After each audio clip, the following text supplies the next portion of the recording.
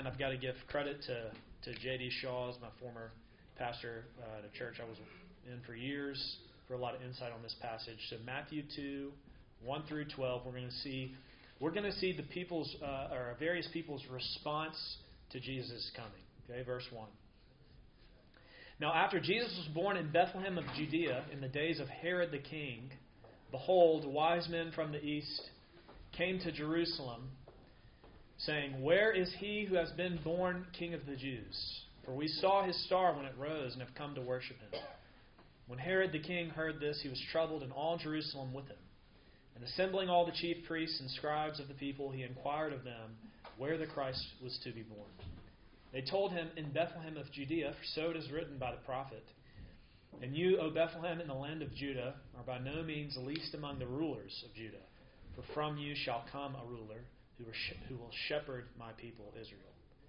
Then Herod summoned the wise men secretly and ascertained from them what time the star had appeared. And he sent them to Bethlehem, saying, Go and search diligently for the child, and when you have found him, bring me word that I too may come and worship him. After listening to the king, they went on their way, and behold, the star that they had seen when it rose went from before them until it came to rest over the place where the child was. When they saw the star, they rejoiced exceedingly with great joy. And going into the house, they saw the child with Mary his mother, and they fell down and worshipped him. Then opening their treasures, they offered him gifts, gold and frankincense and myrrh. And being warned in a dream not to return to Herod, they departed to their own country by another way. Let's pray. Father, thank you for this word, and we thank you for the season of Advent.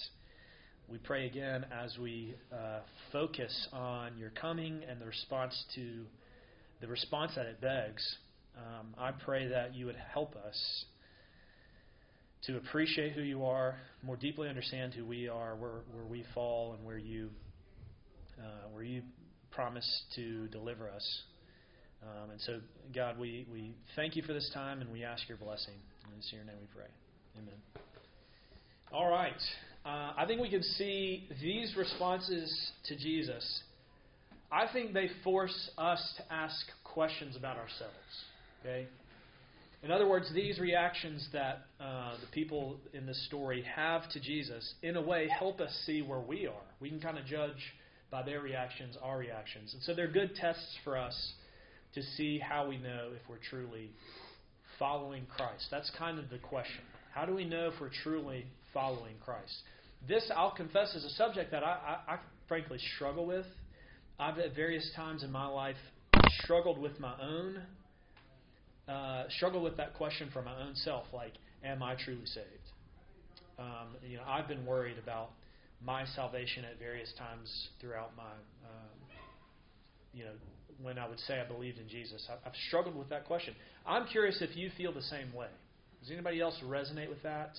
Maybe not now, but if I actually want to see hands. Has anybody struggled with that question, whether or not I'm saved? Perfect. Because if you didn't, then a lot of this would be... It was on the assumption we all struggle with this. Okay, so I want to know why this is a difficult question. It's not rhetorical. I want to hear from you. Why have you struggled with this before? Why is this a difficult question to ask for yourself? What are your thoughts? I think it's because I don't have a clear view of what sanctification really is. I expected, I would say, becoming a Christian from early stage, it would be this process of getting better, right? Yeah. And it seems to me like the older I get, it's not that case. It's still struggling with sin. Yeah. Maybe different levels of it, but it's like, you know what I mean? Like that never goes away this side of heaven. And it's just that kind of, I don't know, wrong view. So would you say that that's more, having been a believer now and wrestling with that aspect of it for some time, would you say that was more a symptom of your expectations? Like you just assumed you'd be further along? Or do you think that's really, at the end of the day, just because you keep falling into sin or something like that? What do you think? Probably both. I don't know. Like a friend of mine recently pointed out, I can't remember you about, whatever book it was. Caroline, somebody had told me, they had recommended a book in a chapter and it talked about what the Christian life looks like, and it was completely different.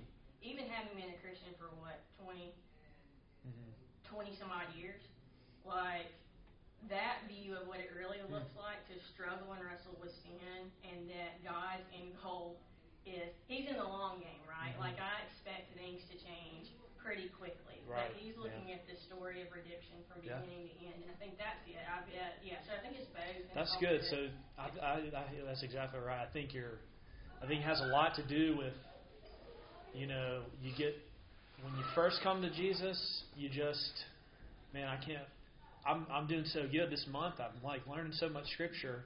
If I just multiply this times like 5 years, I can't imagine what I'm going to look like, 5 years from now. So your expectations are really high. So I think that's a huge part of it is we don't really, like you said, understand what sanctification is until we go through some stuff. So that's good. Anybody else? Not being able to remember a specific point or day or time. That's good. And that was, I've since come to learn that that's more common than I thought, but that word, that troubled me for that's good. a little while. Anybody else? Also, the stakes are really high. I have the first thing I said, because the stakes are high. Like you said exactly the way I was going to say it. That's right. Anything else? I mean, no, like eternity matters. I think of it like... No, one more thing there. That's right. It's like kind of like if somebody tells you, I've got this great, investment, like this great like cryptocurrency or something. And they're like, you could 5 times your money in 3 years. And you look into it, and there's some risk or whatever, but so you just put in like $5. Or let's say the same thing, same scenario, and then instead of putting in $5, you take out your whole life savings and you put everything on that cryptocurrency, right? I mean, in which scenario are you going to be thinking about how that stock or, Bitcoin or whatever's doing? You're going to be checking this because the stakes are so high. You could lose it all or you could gain it all, right? And I think that's exactly right. I think there are a lot of questions that we wrestle with, but we wrestle with this one a lot because we're talking about heaven and hell, right? Exactly right. I think the stakes are high. Anything else? I think if you come to Christ as a child, sometimes it's oversimplified and almost seems too easy, and then later you're sitting there going like, did I really, or was it just me as a kid going, sure, I'll join. And so you sit there and, I don't know, doubt things through the eyes of a child. That's good. Definitely think that's a part of it. I think sorry. Come on.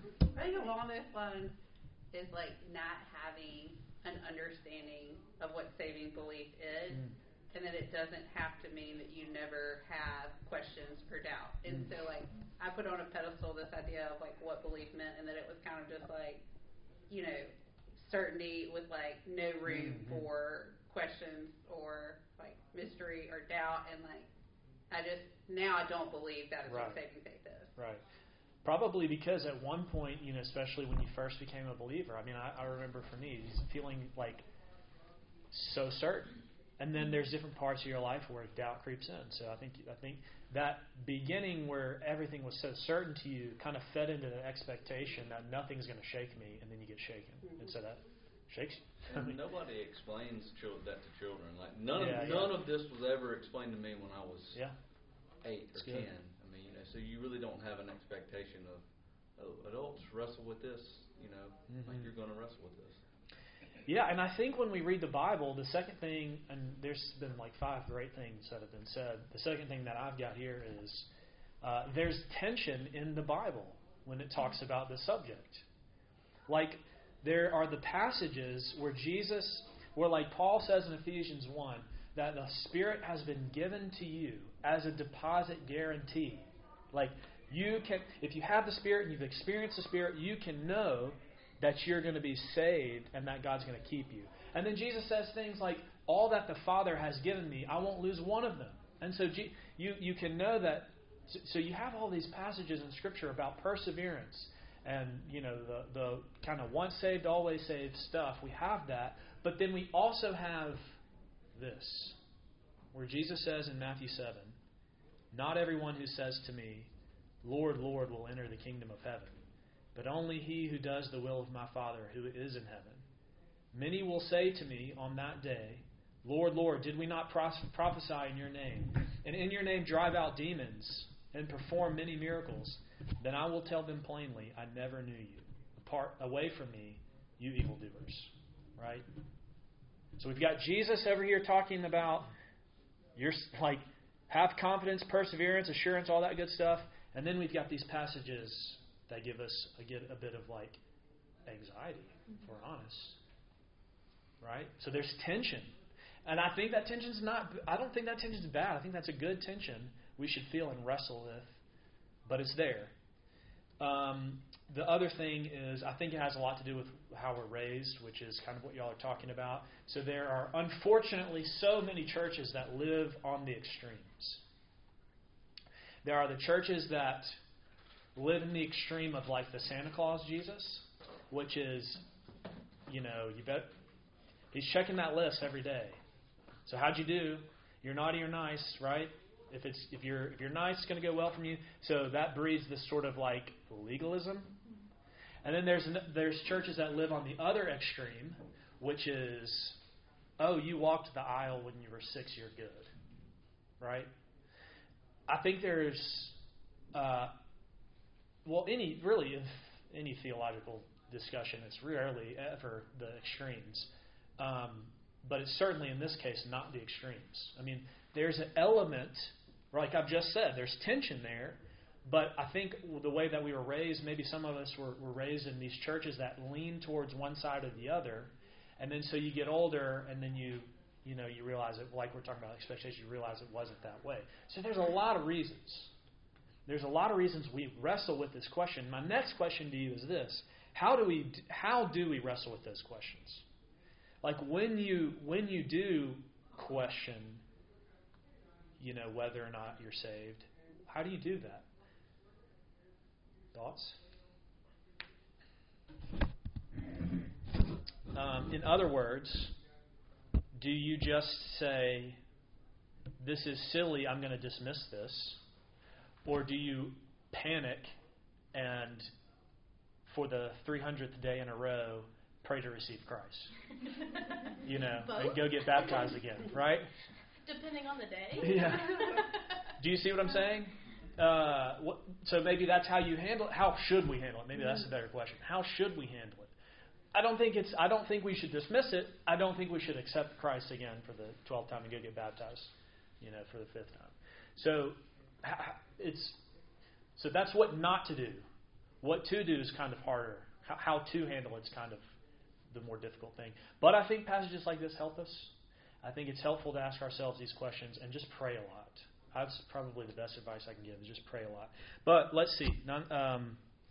As we're already behind time, let's see. A couple things that we can see from this passage. 2 things. You can know you're following Jesus. That we see in this passage. If you, number 1, are hated. Okay? You can know you're following Jesus if you're hated. So it's kind of a dark first point. I know you will be hated if you follow Jesus. Merry Christmas. But where do we see that in the text? Where is that? Let's look at Herod first. By all accounts, very successful king. He was known as Herod the Great. You don't just get that title for being an average king. He was responsible for many advancements in the infrastructure of the region, building projects. He oversaw a great period of peace in the region, which is no small feat for that part of the world. Even today you can see that. He was a good politician. He wasn't Roman or Jewish, so he, in some ways, that was helpful for him. He was able to handle both populations. That was an issue at times, but he was able to navigate those. He was appointed by the Roman governors to rule. Ruled for a long time, into his 70s, something like 30, 40 years. So those are the good things. Of course, we more know him for the bad things. He was ruthless.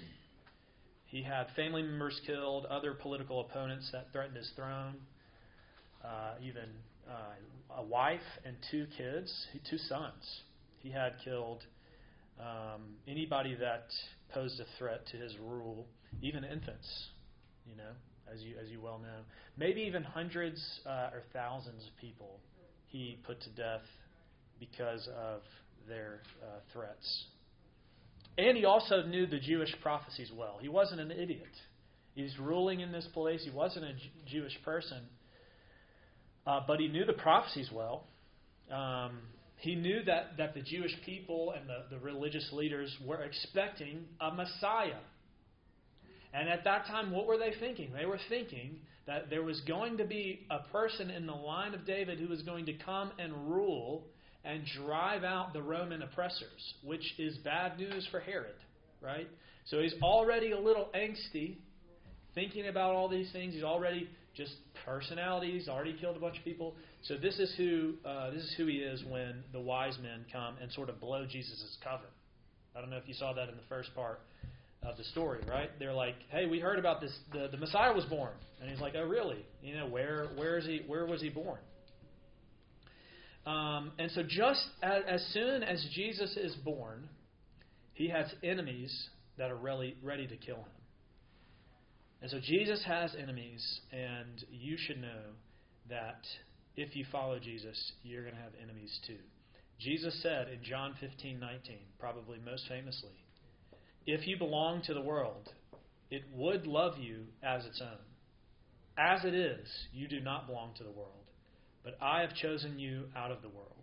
That is why the world hates you." Okay? Jesus doesn't say the world might hate you if you follow me. Jesus says, "I chose you. That's why the world hates you." And so here's the question. Does the world hate you? What do you think of when you think of the world hating you?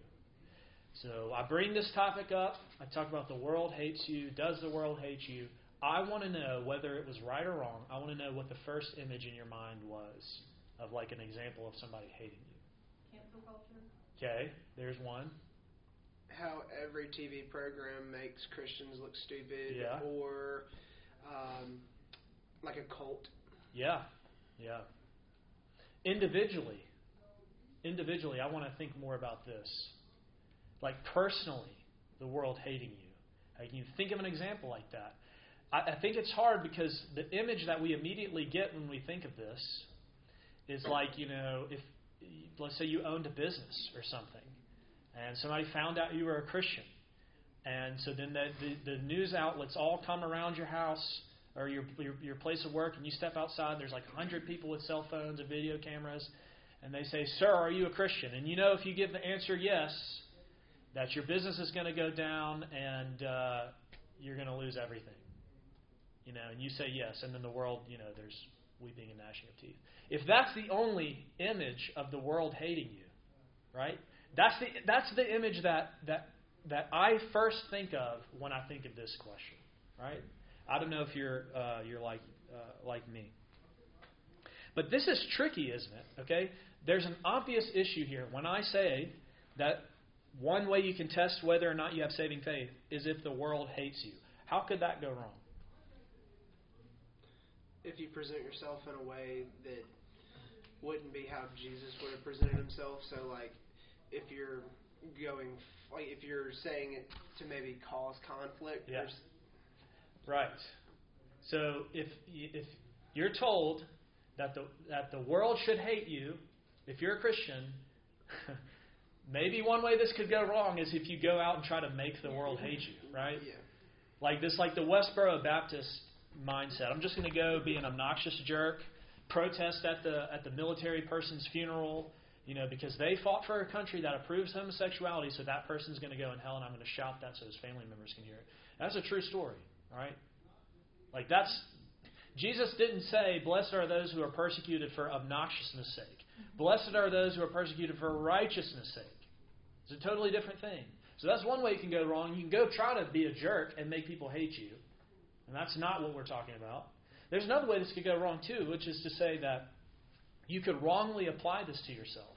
You could just assume that because nobody likes you, that you're doing the right thing. And that might not always be the case. I mean, I think all of us probably know at least one person like this. They've had 4 jobs in the last 3 years, and they can't get along with any of their coworkers because they're always the problem, and they just keep moving on to the next place and the next place and the next. And maybe it's not your coworkers, right? Maybe it's not your family members. They're like every one of your family. And it's just, I'm just doing the right thing, and that's why they all. Maybe not. So you could just wrongly apply this to yourself and assume because everybody hates you that you're doing the right thing. And I don't think that's at all how we should take this. Not to be like lawyer from both Yes. ways. I mean, don't you think it depends on what your definition of the world is? Because the other way it could go wrong is that there are things about a Christian that are going to be like beloved by people in the world. Of course. And so that's like, kind of the opposite of what you're saying about the Westboro Baptist things. There are things that are going to be like warm and endearing and are going to attract people. That's right. And so, to me, when I like read the world, I think about like the things of this world and like other passages that kind of categorize like what those things are, if that makes sense. Yes. And those are the things that should kind of be repelled, like the opposite of a magnet. What you're saying is exactly right. I mean, it's not the case that everybody who's not a believer should hate you. Like, that's not what this means, especially in our context. Maybe in the first century, second century, third century, when people were, literally being crucified for their beliefs. But today, that's just not what we see. I mean, today it's still like, at least for one party, it's still a good thing if you tell people, like, you're going to get more votes if you tell people you're a Christian. So the world's going to, in a sense, like, love you more in that way. It's, for a lot of businesses, it's pretty lucrative to have, your bread being sold and put, like, a Bible verse on the cover of your bread, the Ezekiel bread, or the In-N-Out. Put the little Bible verse under your cup. Forever 21. Forever? Is that seriously? They have a Bible verse on the bottom of their bag. Yeah, it's like John 3:16. Yeah. What are you doing? I should have known Fun that. fact. Should have known Forever 21. I know, obviously, very. Yeah. So. Or sports people who. Yeah. Yeah. That's right. Anybody accepting an award. People oftentimes still, praise God for those things. So it's not going to look like immediately how we think of when we think the world's going to hate you. And I think that's really, Carol, I think you're exactly right. There's going to be things that are, Jesus says present yourself as a pleasing aroma, which means you want to be attractive in a sense. It's going to draw people to Christ. But there is another sense in which people are going to hate you. Jesus didn't just say that. And not mean it. So what does he mean? This isn't one we can just dismiss. So again, this is one of those things we're saying, this is what it's not, so then what is it? How are ways that you can see the world might reject you and hate you? What do you think? Well, with new people I've been introduced to, through my girlfriend, like, she has some friends that are a part of the LGBTQ community. Yeah. And, she warned him, she's like, he's very deep in his faith, and I always sensed right when I first met them that they were kind of on guard, like, what's this guy about to say? And then I kind of was able to show them that I wasn't there to judge. Yeah, it's good. I think a helpful way to think about this is maybe y'all have heard this quote before. Where is it? Anger isn't the opposite of love. Hate is, and the final form of hate is indifference. Any truth to that? What do you think of when I say it? Like, does that make sense? Final form of hate is indifference. Like, what's the coldest thing you can do to someone?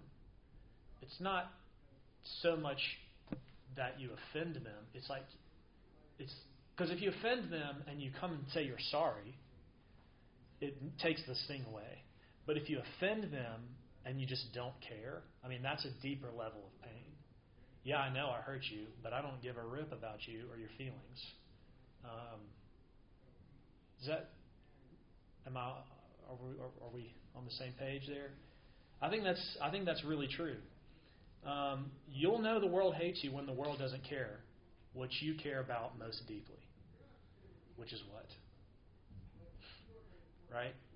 And so maybe you've been in these situations before, socially or with your family or whatever, where you're talking about the most important thing. You know, you've got this great faith, but it's dismissed by your family. Do you have people in your life who aren't believers? You know, as soon as you start talking about Jesus, or you talk about your church, you talk about your faith, you talk about, you know, how your kids are doing in their faith, you talk about the most important thing in your life, and they just look at you like you're from another planet. And it's because you are. Philippians 3, their mind is on earthly things, but our citizenship is in heaven.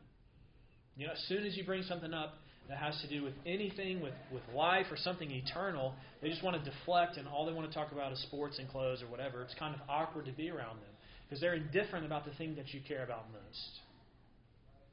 And so that's one way. They're bored by Jesus. They're indifferent. They hate Him, and because you love them, because you love Him, they wind up hating you too, or being indifferent towards you as well. They just don't care. When you care for nothing, for what someone else cares most about, that's hatred.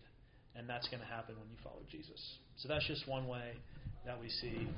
Second thing, you know you're following Jesus if you worship Him. Okay? This is the Magi's response. So Herod's response is hatred. The Magi, the wise men's response, is worship. Matthew is the only gospel writer to mention the wise men. And I'll just say a couple things to ruin your day. I'm sure Randy has pointed this out before. There's so much we don't know about the wise men. It never, for example, it never says 3 were there. But all of your nativity scenes have 3 wise men in them. We 3 kings. They weren't kings either. But all the laymen. We got a nativity scene out there. There's 3 wise men. There's no reason to think there were 3. There's almost certainly more. There were 3 gifts. Doesn't mean there were 3 people. So I think maybe that's where we got it. Also, almost certainly, they arrived months after the birth of Jesus, maybe years. If you read the text carefully, they ask about the child who was born King of the Jews. He's already been born. Where is he? Well, we want to go see him. So then they make the long journey to go see him. So all of your nativity scenes are wrong. The wise men were not there at the birth of Jesus, and you need to fix this. No, I'm just kidding. You can just put them off in the corner on the journey.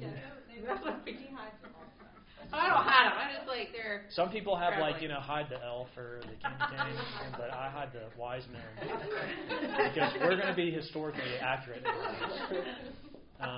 Do you bring them out in July? Like, they made it. You're just giving me good ideas. But none of that's really obviously important. The response to Jesus is what's important. They worship. And you might think, okay, great. Well, I just did that like 40 minutes ago. I come on Sundays. But of course, that's only one form of worship, and that is a very important form of worship. But it's entirely possible that we can be in a worship service without worshiping Jesus. Paul also says to the church at Corinth in verse 31 of 1 Corinthians chapter 10, so whether you eat or drink or whatever you do, do it all for the glory of God. All of life, not just what we do on Sunday morning, is worship. So how can we know we're worshiping God? Well, looking at the wise men, particularly at their gifts. I'm not going to go through the whole spiel of detail, and you all have heard it before. Frankincense, myrrh, gold, they're all very valuable, extremely valuable, and that's the point. They brought their best to a child, to a very young child that can't really use gold at the moment. Frankincense, he's probably not super interested in perfume or whatever. But they brought their best to Jesus. And so what are you giving your best to? Is that what we're doing? And all you have to do to answer that question is follow your time, your energy, your resources, and see where that leads you. Because that's what you worship. Are you pouring everything into your career? Your body, your hobbies? To what or to whom are you giving your best to? And you may say, well, of course, I'm not that vain. I'm not going to pour everything into my body or my clothes or the way I present myself or my house. I devote myself fully to my family. I devote myself fully to others. And I would just say be careful there. And really see if that's true. It's very easy for me, at least, to, come home from Ministry may not seem that demanding, but there are a lot of times where it is. I mean, especially when you're going through difficult things with people, and so you've had these meetings, and it's very easy for me to get drained, and then to write these messages and to study this thing, and then I've got to come home and I've got to do the dishes and then put the lights on the house up, and then it's easy to sit down on the chair and feel like I earned this 30 minutes to scroll through social media. Like I earned this time while everybody else is running around the house. It's really tempting for me to do that. There's a really good illustration. It's not a real story. This doesn't really happen. But Elizabeth Elliot tells a story about Jesus and Peter to help us kind of understand something like this. Jesus went to the disciples one morning and said, "Pick up a stone and follow me." So Peter picks up a pebble, just a little rock that he could carry without effort, and he follows Jesus. And after a few hours of walking, Jesus stops and tells the disciples to take out their stones, and he turns them all into bread and says, "Enjoy your lunch." So Peter's got this like little Lord's Supper wafer, and he's disappointed. And after they eat, Jesus says to the disciples, "Pick up a stone and follow me." So Peter thinks he's got it figured out. He finds a massive rock, somehow manages to hoist it up on his shoulders, and he carries it while he follows Jesus, and it's just killing Peter. But he's thinking about how good this supper's, going to taste. And finally, after several hours, Jesus calls a halt beside a stream, and he tells his disciples, "Throw your stones into the water." And Peter looks at Jesus as if to say, "Why?" And Jesus says to Peter, before he can say a word, he says, "Peter, who were you carrying the stone for?" And like I said, I find myself guilty of this all the time. I'm doing this for everybody else. I'm doing these things for these people. When in reality, I'm really doing it for myself. It's really, I think for career, especially for men, I have these conversations all the time. It's really easy to bury yourself in your work, not because you're trying to provide for your family, but it can be kind of an escape from those things. I'm sorry, I don't have a direct application for women, but think of it for yourself. But I know that's really easy for us to do. And so who are you doing it for? It's not easy. This isn't easy to bring your best to the Lord. It wasn't easy for Abraham. I think this is one of the best examples we see in Scripture. When he was told to go up on the mountain and sacrifice his son, you're going to be giving the Lord your best when it feels like you're laying down the most precious thing on the altar and killing it, right? And I want to be clear, anytime I bring up this story, God's not going to command you like he gave that command to Abraham. That was a one-time event. It's never going to be repeated. If you hear a voice telling you to kill your son or daughter or anybody for that matter, that is not God's voice. That's schizophrenia, okay? It may even be like demon possession or something, but it's certainly not God. But there may be a time in your life when you've been making something your idol, and God's going to demand that thing from you. And so here's like the practical application. Like, work now to not make that thing your idol, because it's going to really hurt when he calls it. It's going to really hurt when he takes it from you. It's going to be better for you in the long run, but it's going to hurt. So work now to rid yourself of your idols and give everything you can to Jesus. And how do you do that? This is where I'll close. How do we do that? How can we worship God? How can we give him our best? And the answer is, of course, because God has given his best to you. Jesus is the truer and better Isaac, who was not just offered up by his father on the mount. He was truly sacrificed for us all. While God said to Abraham, "Now I know you love me because you didn't withhold your son." Now we look at the foot of the cross and we can come to Jesus and say, "God, now we know that you love me because you did not withhold your only son, whom you love from me. For God so loved the world that he gave his only son." So you can give your precious things to God because he's given his precious son to you. And when you see that, when you see what the wise men saw, when you see who Jesus is, it's going to cause you to worship. And then you'll know you're following Jesus. Amen? All right, let's pray together. Father, we praise you for Christmas, for Advent. We ask, Lord, that you help us now as we seek to follow you. I pray that we don't seek to follow you by being jerks to other people, but I do hope and pray that when we experience hatred from the world, that you'd give us strength to continue to persevere. And I pray that we would give you our best now, that we'd love you and serve you because you're worthy. And it's in your name we pray. Amen.